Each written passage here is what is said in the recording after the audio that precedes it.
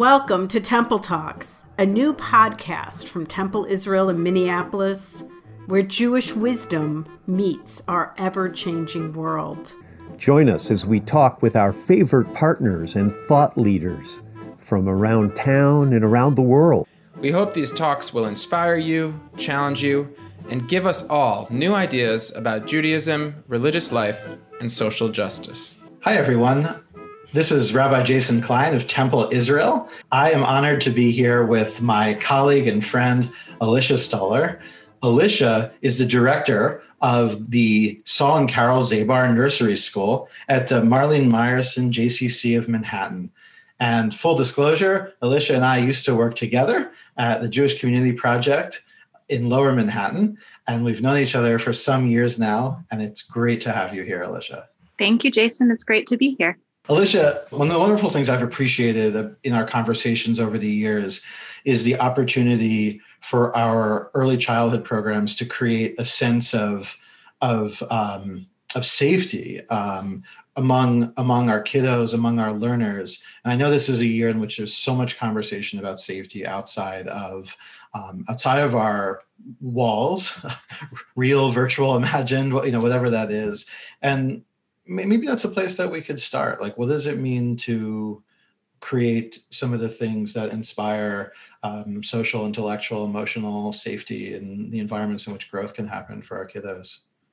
Yeah, I mean, I think it always comes back to trust. I think it's about building environments that are trusting. And of course, right now we're thinking a lot about people's physical safety, but in terms of children's emotional safety, it's so much about relationships. And that is something that I think has been striking to us, particularly throughout the last months, is both how, on the one hand, really okay most children were, as long as they were with loving parents at home, as stressful as it has been for parents. Being in the security of that relationship is extremely protective. Something that I have thought a lot about, particularly when everything was closed down, was this study that was done of kids who experienced the Blitz in London, and that actually kids who stayed in London with their parents did better in the long term emotionally because they were together, despite the fact that they were experiencing really horrifying, scary things, whereas children that were separated and sort of sent off to the country to be protected physically didn't fare as well emotionally because they had that relationship severed. So I think that has been really central for us to just all really be reminded of how critical those secure relationships are to our health and safety in the long run in every way. And I think as we've come back to school, we've seen that as well, that children are coming to school in very different ways than they have in the past, that they're wearing masks and they're not able to sort of intermix with other groups of kids. And there are all of these new protocols they have to follow. And they're just so happy to be with their friends that it really overcomes a lot, that they're even very young children are really happy and willing to do all of these new things because it allows them to be in relationship. And so in every way, whether it's sort of the relationships at home or at school, those trusting encounters with peers, with teachers, in the security of their parents' relationships with them, are really the central piece to feeling safe, even when very concrete things in their world are scary and are not safe. Thank you. Can you say more about new things? I mean, I think often as an educator, I like to think that the environments that we create are create safety nets. Sometimes we talk about scaffolding as a terminology for our learners, so that it's not just about being in an environment where someone is comfortable, but an environment in which someone can kind of step a bit beyond that comfort zone, but still within an appropriate boundary. And maybe you could just offer some more insight on that. It sounds like you're talking about sort of risk taking, kind of intellectual and emotional risk taking in a learning environment. Am I getting that right? Yeah.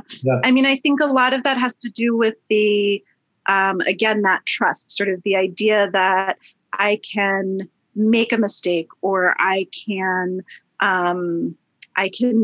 break something. I can, have a fight with somebody, or I can do something wrong, or answer the question in the wrong way. Sort of any level of mistake that we can make when you're in a relationship where you feel like your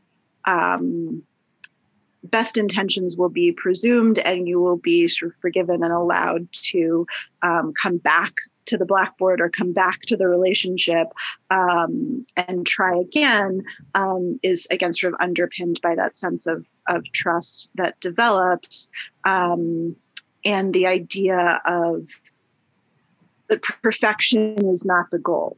That I think creating sort of a safe learning environment on every level has to sort of start with the idea that that perfection is never the goal, that the goal is exploring and digging deeper and asking questions, and then figuring out how to answer those questions or ask new questions, getting comfortable with the idea that learning is a messy and nonlinear process. I think that is part of building that sort of wider, trusting learning environment that allows for both social and intellectual risks to become part of the kind of learning fabric that children become accustomed to and then sort of take forward throughout their learning lives. Alicia, you are a parent as well. In your experience as a parent and as an educator, are there common pitfalls that people, traps, I suppose, that people fall into, in which they maybe unwittingly are conveying an expectation of perfection when maybe they don't mean to intend to be doing that? And, are there, just things kind of day to day that maybe you still are working on, whether as an educator or a parent, or things that you sort of see almost universal that we could be thinking about? Yeah, I think it almost always, whether it's sort of tripping over that as a teacher or as a parent, it almost always has to do with our own expectations of perfection for ourselves as the adult, and a sense of that slipping that we then impose it on children. So whether it's because, I as the teacher am suddenly worried about losing control of the classroom management, or not kind of coming across as the expert in some way, or sort of losing the cohesiveness, that then often is the point at which teachers sort of shift into a disciplinary voice, because we are worried about our own fallibility, or our own kind of loss of a sense of control or authority in the room. And of course, a certain amount of authority is part of what makes children feel safe. So we do, want children to feel that sense that grownups are in charge. But I think there are also moments where we become so concerned about that slipping, or about our own imperfections being revealed, that we then put that on children in the way that we relate to them sometimes. And that we take their successes and their failures as sort of reflections of us. So we want to push the successes and kind of that perfection, because then we feel good about ourselves as teachers. And I think as parents, that is very much true as well, whether it's because it manifests differently because our relationships as parents are different with children than teachers' relationships with children. But, whether it's because we were embarrassed about the impending tantrum at the grocery store, or, our child taking a toy from another child at the playground. It's, usually when we sort of overreact or convey that message of expectation that something should have been perfect. I think more often than not, it's coming from sort of our own feelings of how our children's behavior reflects on us, which is a very natural way to feel. But I think I can certainly say, I think most of the moments as a parent where I've looked back and thought, I don't actually think I needed to react as strongly as I did in that moment, or I think I conveyed an expectation that was maybe more than my son could actually have managed and wasn't really a fair expectation to put on him, that it generally comes from a moment where I was feeling either exposed or not having as much control, or not having kind of the experience reflect on me the way that I would like it to. So I think that's a hard thing about both parenting and teaching, is kind of figuring out how to maintain the level of authority that helps children feel safe, without acting out of a fear of losing control or a fear of their behavior reflecting poorly on us somehow. It's funny how I appreciate you using the word reflecting, because I was also thinking that how important it is as the authority, if you will, in either case, that the parent or the teacher be reflective afterward. And sometimes, I guess, in experiential education, we talk about the importance of reflecting on that experience, not just kind of letting it happen. Maybe it's a reminder that parents and teachers are also learners themselves, to kind of go back and say, okay, let me unpack that. Especially young children are very much in the moment, but I think that sometimes causes us to not revisit things with children, because we feel like we kind of, if we miss the moment, we've sort of missed our opportunity. But that actually we can go back to things with kids. And there's something very powerful, even with really young children, about a grown-up stepping back and saying, when that happened the other day, I think I didn't react the way I wish that I had, and I'd like to talk a little bit more about that. Or I didn't answer that question the way I wish I had, or I've thought about it a little bit more, and I think maybe I made a mistake, or I think maybe I have a different idea now. That the ability to kind of model that going back for children doesn't undermine our authority. It actually, I think, enhances that relationship of trust, in that sense that our authority is coming from a logical and loving place, that actually supports the relationship in a positive way, and models for children the idea that, we can all revisit, we can all apologize, we can all rethink, we can all, reflect and come to new and different ideas. Yeah, it's beautiful. I mean, it seems like when we talk about teshuvah as a Jewish value, and this idea of turning around and doing better, and really, naming it where we may have missed the mark. What a great way to model that for children, instead of, because how many times what might a parent or an educator say, you need to apologize, as opposed to, I'm going to now apologize to you because there's something I think I could have done better. Or revisit, and maybe there's different degrees of, what apology looks like, or what teshuvah looks like. Yeah. You talked a lot about trust. Can you say a little more about the relationship between parents and educators? I'm thinking about how, I don't know. I mean, there's probably the humorous version of this. A parent who maybe insists that their child be in the class with so-and-so, or not with so-and-so, or da, da, da, da, da. And maybe there's a tension because an educator sees a different piece of a student and thinks something else would be good for their growth. What are some best practices, for educators out there who might be listening to this, parents who are out there who might be listening to this, and in terms of thinking about that relationship, and each having a certain amount of knowledge about the child? Yeah. I think something that's very easy to lose sight of in both sides of that relationship, and that probably we all lose sight of in general in our relationships more than we should, is that we are all a little bit different in every situation or sort of context that we're in.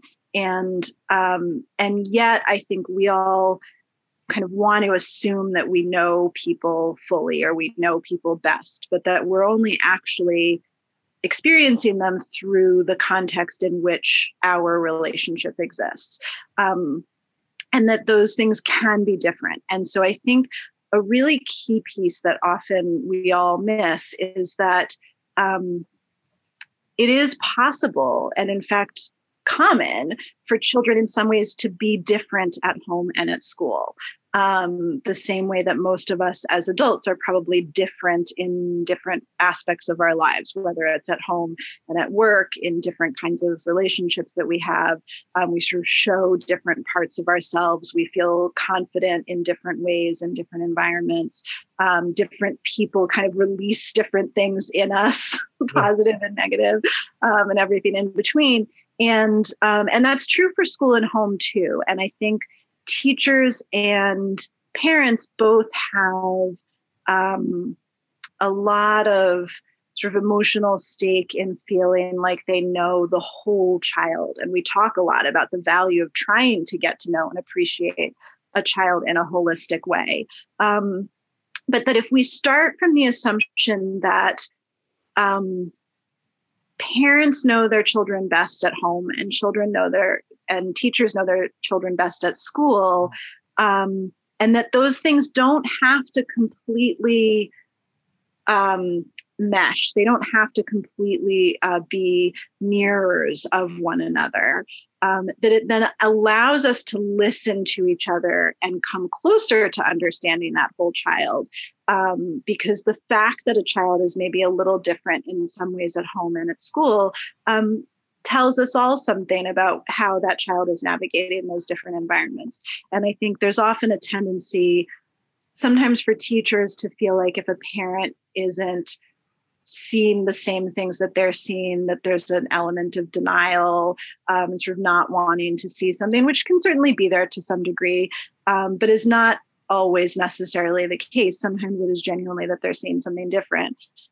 And for parents, there can be a real sense of, if a teacher is not seeing the same child that they're seeing, either why is that? Like, what's wrong about the environment that's not allowing, the child that I see to be there, or that it's somehow misconstrued or misunderstood, and their child's not really being seen. And then we can't actually have a conversation about who that child is and why that difference is happening. Whereas if we start out by kind of acknowledging that we're seeing different aspects of the whole child, and that together we can sort of put that into a more cohesive picture that can support the child better across both contexts.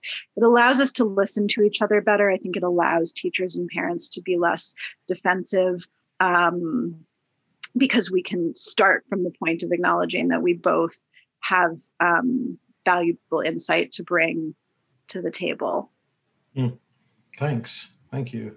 Something I know that I know we're both passionate about and have talked about since the earliest days of our relationship, are educating for a diverse world and making every learner feel valued and visible in the classroom, and using the resources we have to have them see the world through thoughtful eyes, in which this idea of like a B'Tselem Elohim, the idea of humanity being created in the divine image, is front and center. So what am I trying to say? You talked about context, and so I'm wondering, like, you and I have talked about teaching children about gender, sexuality, race, like from some of the earliest ages. How much has just the same, and how much has changed since Memorial Day, since the murder of George Floyd? How have you felt that? Are there things that you feel like are just the same and have been kind of an affirmation of what you've been doing all along as an educator? Are there new things that are kind of like coming up for you to think about putting B'Tselem Elohim front and center, about doing the work of unpacking racism and doing anti-racism work? Yeah, I mean, I think we experienced a sort of overdue, but kind of rapid ripening in some ways. That I would say what I've seen the most in terms of a shift from from the stance of kind of where parents and teachers are in all of this, is a readiness and a willingness to think and talk about how we have these conversations with children in meaningful ways from a young age. That some of the hesitation that I've experienced with parents often in the past about feeling like these issues are too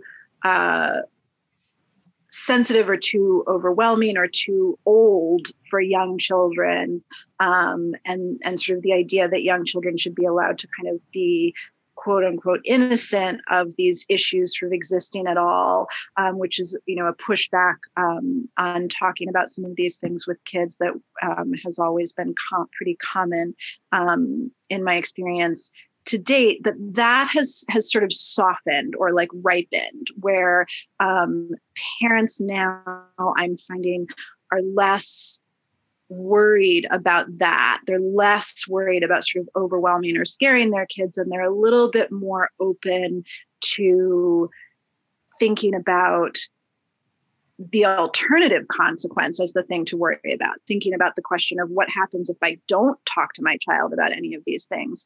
And that question has started to resonate in a way that has opened up particularly white parents and parents who are in more privileged positions in a variety of ways, kind of willingness to engage in these conversations and to think about how they actually can have them with young children from an early age, and what kinds of experiences are important even for very young children. That it's sort of softened the ability to have those conversations and created a different readiness for them.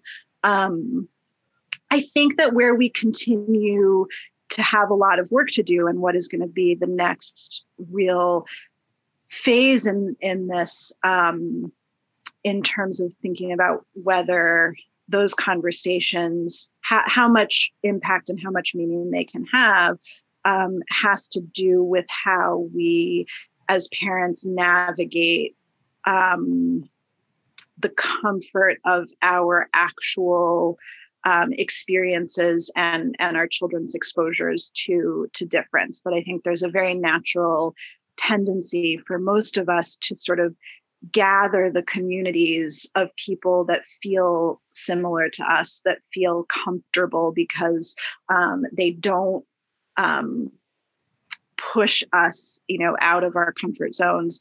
And that's the hard step to take beyond the conversations. I think we've gotten to a point where parents are more comfortable having the conversations, reading the books, thinking about what questions to raise with their kids, even, bringing kids to protests and things like that. But it's then the next layer is the things that come into your day-to-day life choices as a parent. So the way that it impacts how we decide where to send our children to school, how we decide, what, where we're going to live, how we decide, what we are comfortable with them being experiencing in their day-to-day lives, how that impacts our privilege and our sense of our ability to sort of pass that privilege along to our children, connects really deeply to parents' desire to protect their children.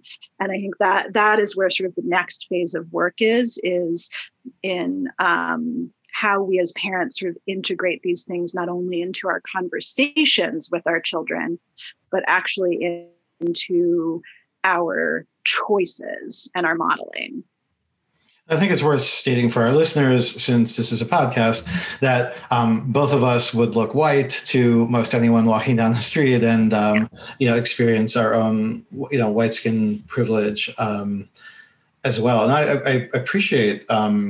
Really appreciate what you're saying, because I think we're talking a lot about Temple Israel this year, about amplifying voices of people of color, and yes, I think the pandemic itself has also challenged us with so many things happening at a distance, and yet it sounds like you're talking about the boundary between, kind of crossing the boundary between perhaps being a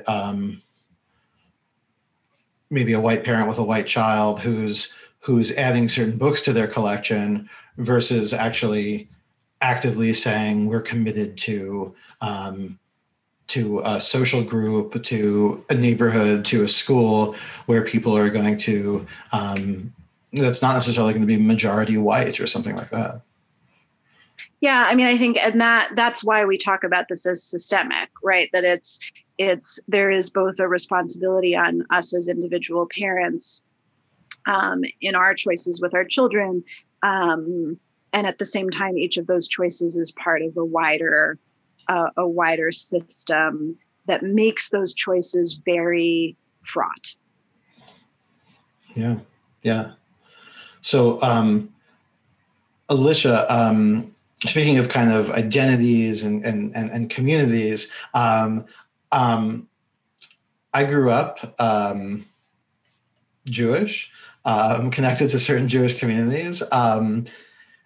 You grew up not religiously Jewish, but I believe had a variety of connection to Jewish culture. And I was wondering if maybe you could say a little bit more about your background and journey and how that relates to being a director of an early childhood program at the Jewish Community Center. Wow. So yeah. Small question. Small question. So, I mean, I really grew up with a very a sort of mishmash of experiences on all levels, kind of cultural and spiritual. I mean, my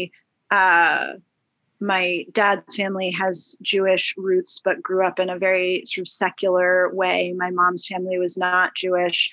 I grew up with kind of both of those lineages and value sets being a part of my experience growing up, in a sense of both my own cultural identity and heritage and kind of how that related to other people around me. I also grew up primarily in a New York neighborhood where, a lot of my friends actually went to a school that was Episcopal in affiliation, but I would say probably I had more Jewish friends at that Episcopal school than anything else, growing up in New York. And then at the same time also had both of my parents are from Minnesota. And so I would also spend time quite a bit of time in the Midwest when I was young. And so also had this kind of like East Coast, Midwest dichotomy in my experience as well. So I experienced a lot of complexity, I think, in my growing up. My dad is also, although he's the Jewish side of my family is on his side, he's actually a scholar who primarily studies the development of Christianity. So there's a lot of complexity there. And I think all of that to say that I think the primary way in which that influenced me was that it made me really value complexity. It made me value the idea that different perspectives could shed light on the same truth from different places, that we're all seeking meaning and connection, and that there's a lot of commonality within difference. My dad would often refer to sort of different religious traditions as being windows on the truth. And I think that is something that I've really carried through, that has allowed me in various contexts, including as the director of a Jewish nursery school, to both understand very deeply where people, how people root themselves in their cultural and religious identities, and how important those things can be in every facet of our lives. And at the same time, how, for me, there's sort of never been one right answer in that. So it has allowed me to kind of move through different communities in a way that both sort of appreciates and respects the specificity of those, also seeing them as kind of part of a tapestry. We're a Reggio-inspired school at the JCC, and I once, a long time ago, was doing a professional development workshop with a Reggio educator who talked about learning as coming into complexity. And I think that in many ways is how I think about all of my work, whether it's sort of the risk taking you were asking about at the beginning, or how we engage with kids on complicated topics like faith and race and gender and all of those things. That it all kind of comes down for me to coming into complexity, developing greater and greater comfort with complexity in the world. If I had to ask that question all over again, I might have described myself as having an Ashkenazi Jewish background, but I might have asked you to describe your background rather than to start to say what maybe you weren't or might be or something like that. So I appreciate you letting me be self-reflective in this moment. Yeah. When I have to say it in shorter words, somebody once asked my dad what he believes, and a friend of his actually sort of spoke up on his behalf and quoted, I think it's Keats, I hope I'm getting that right, and said he believes in the holiness of the heart's affections and the truth of imagination. And so when I have to boil it down to sort of a nutshell of what my experience and upbringing has led me to, that's it. I believe in the holiness of the heart's affections and the truth of imagination. That's beautiful. That's beautiful. So I think you may have given me my segue as we move toward wrapping up, which is your parents are from Minnesota. Yes. Okay, everyone. We're on a hayride. Okay, I knew this actually before we had this call. This wasn't complete revelation. In fact, when I told Alicia that I was going to be coming to work for Temple Israel, one of the first things she says is, "Do you need a dentist?" or something like that, right? Or maybe the friend of your family was no longer practicing, but we figured he clearly knew other dentists. He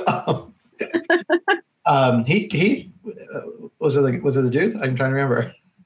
The dentist. Right. Wasn't my family friend who's we have my grandfather had a very close friend of the family who's a dentist, and he was on the Minnesota Board of Dentistry, and okay, sorry, maybe that otherwise I have a family of teachers and engineers, basically. Got it. I really do like my dentist here, so that's that's great. And I know you haven't been here in a little while, given the current state of the world. But will you say a little bit? I mean, this could be as serious or as playful as you want, whether it's based on kind of stereotypes of New Yorkers or Minnesotans or just, cultural stuff that you've drawn from over the years. Is there, what can we in Minneapolis, in the cities, in the Midwest, learn from the culture of New York and early childhood? What do you take from the part of you that's so connected to here, to Minnesota, into your work in New York?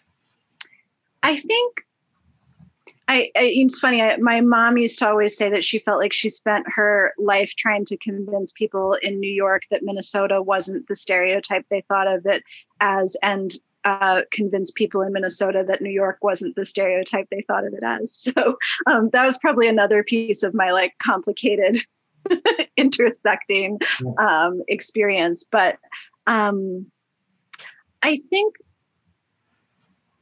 for me, it's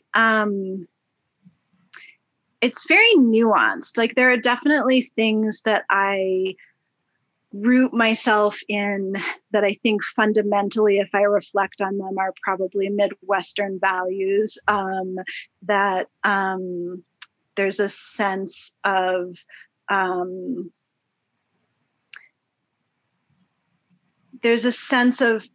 community that is in both places that I think is powerful, but through different in textual ways that I think,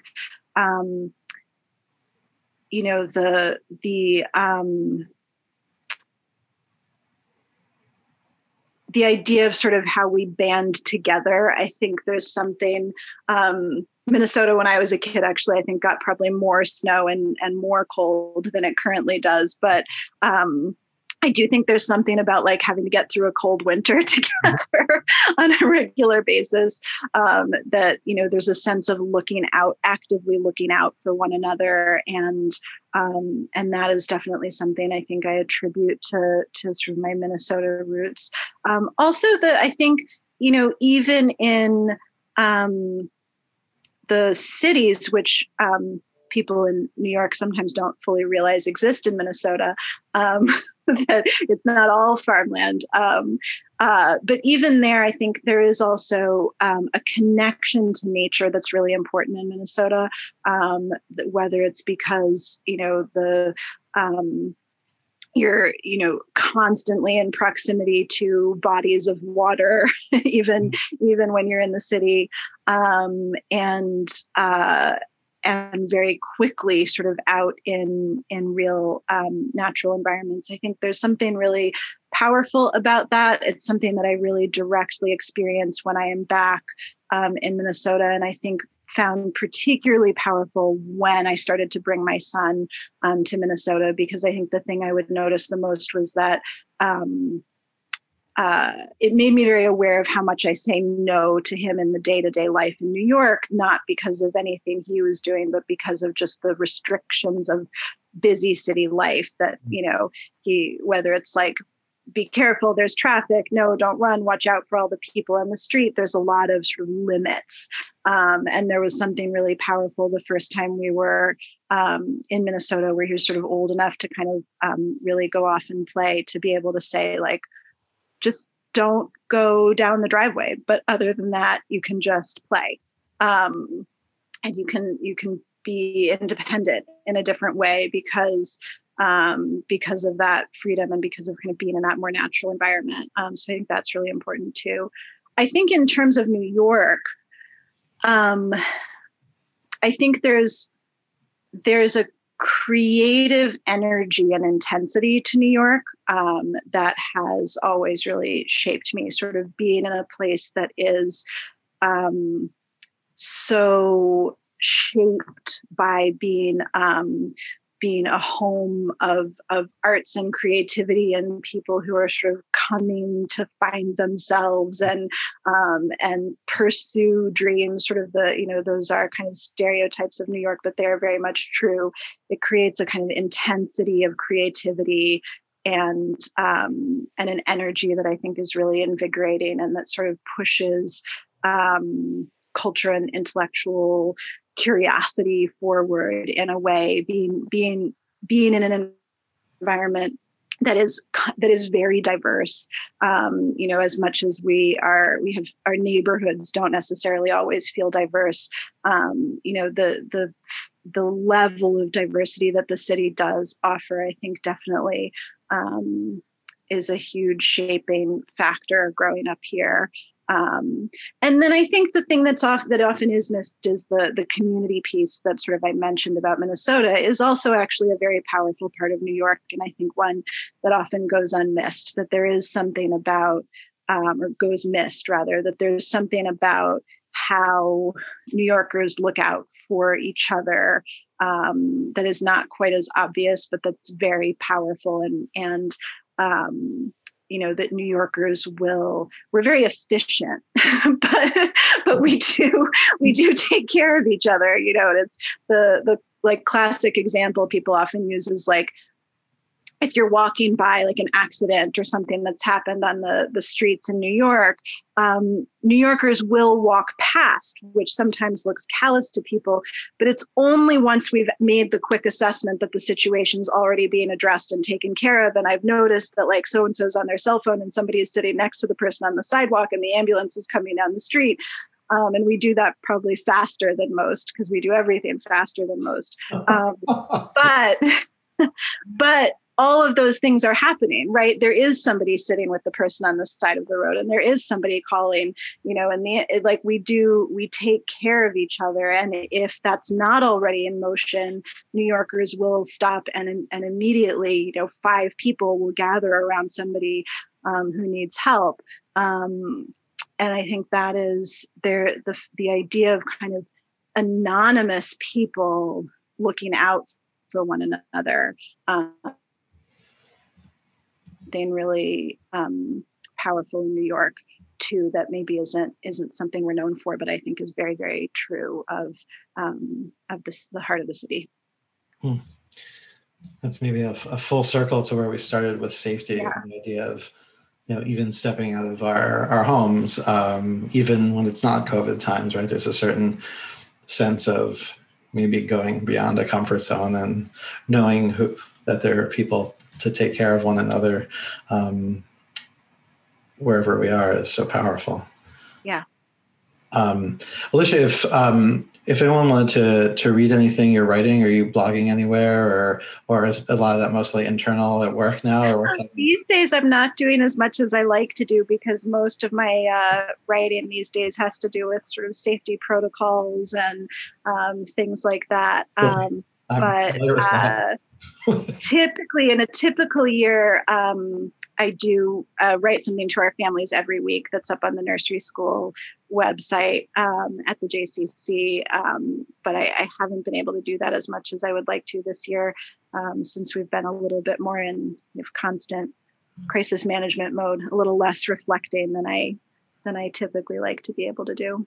All right. So maybe next school year, God willing, if people go to, I believe it's nurseryschool.mmjccm, lots of M's as in Manhattan and Mary and Marlene Meyerson, nurseryschool.mmjccm.org.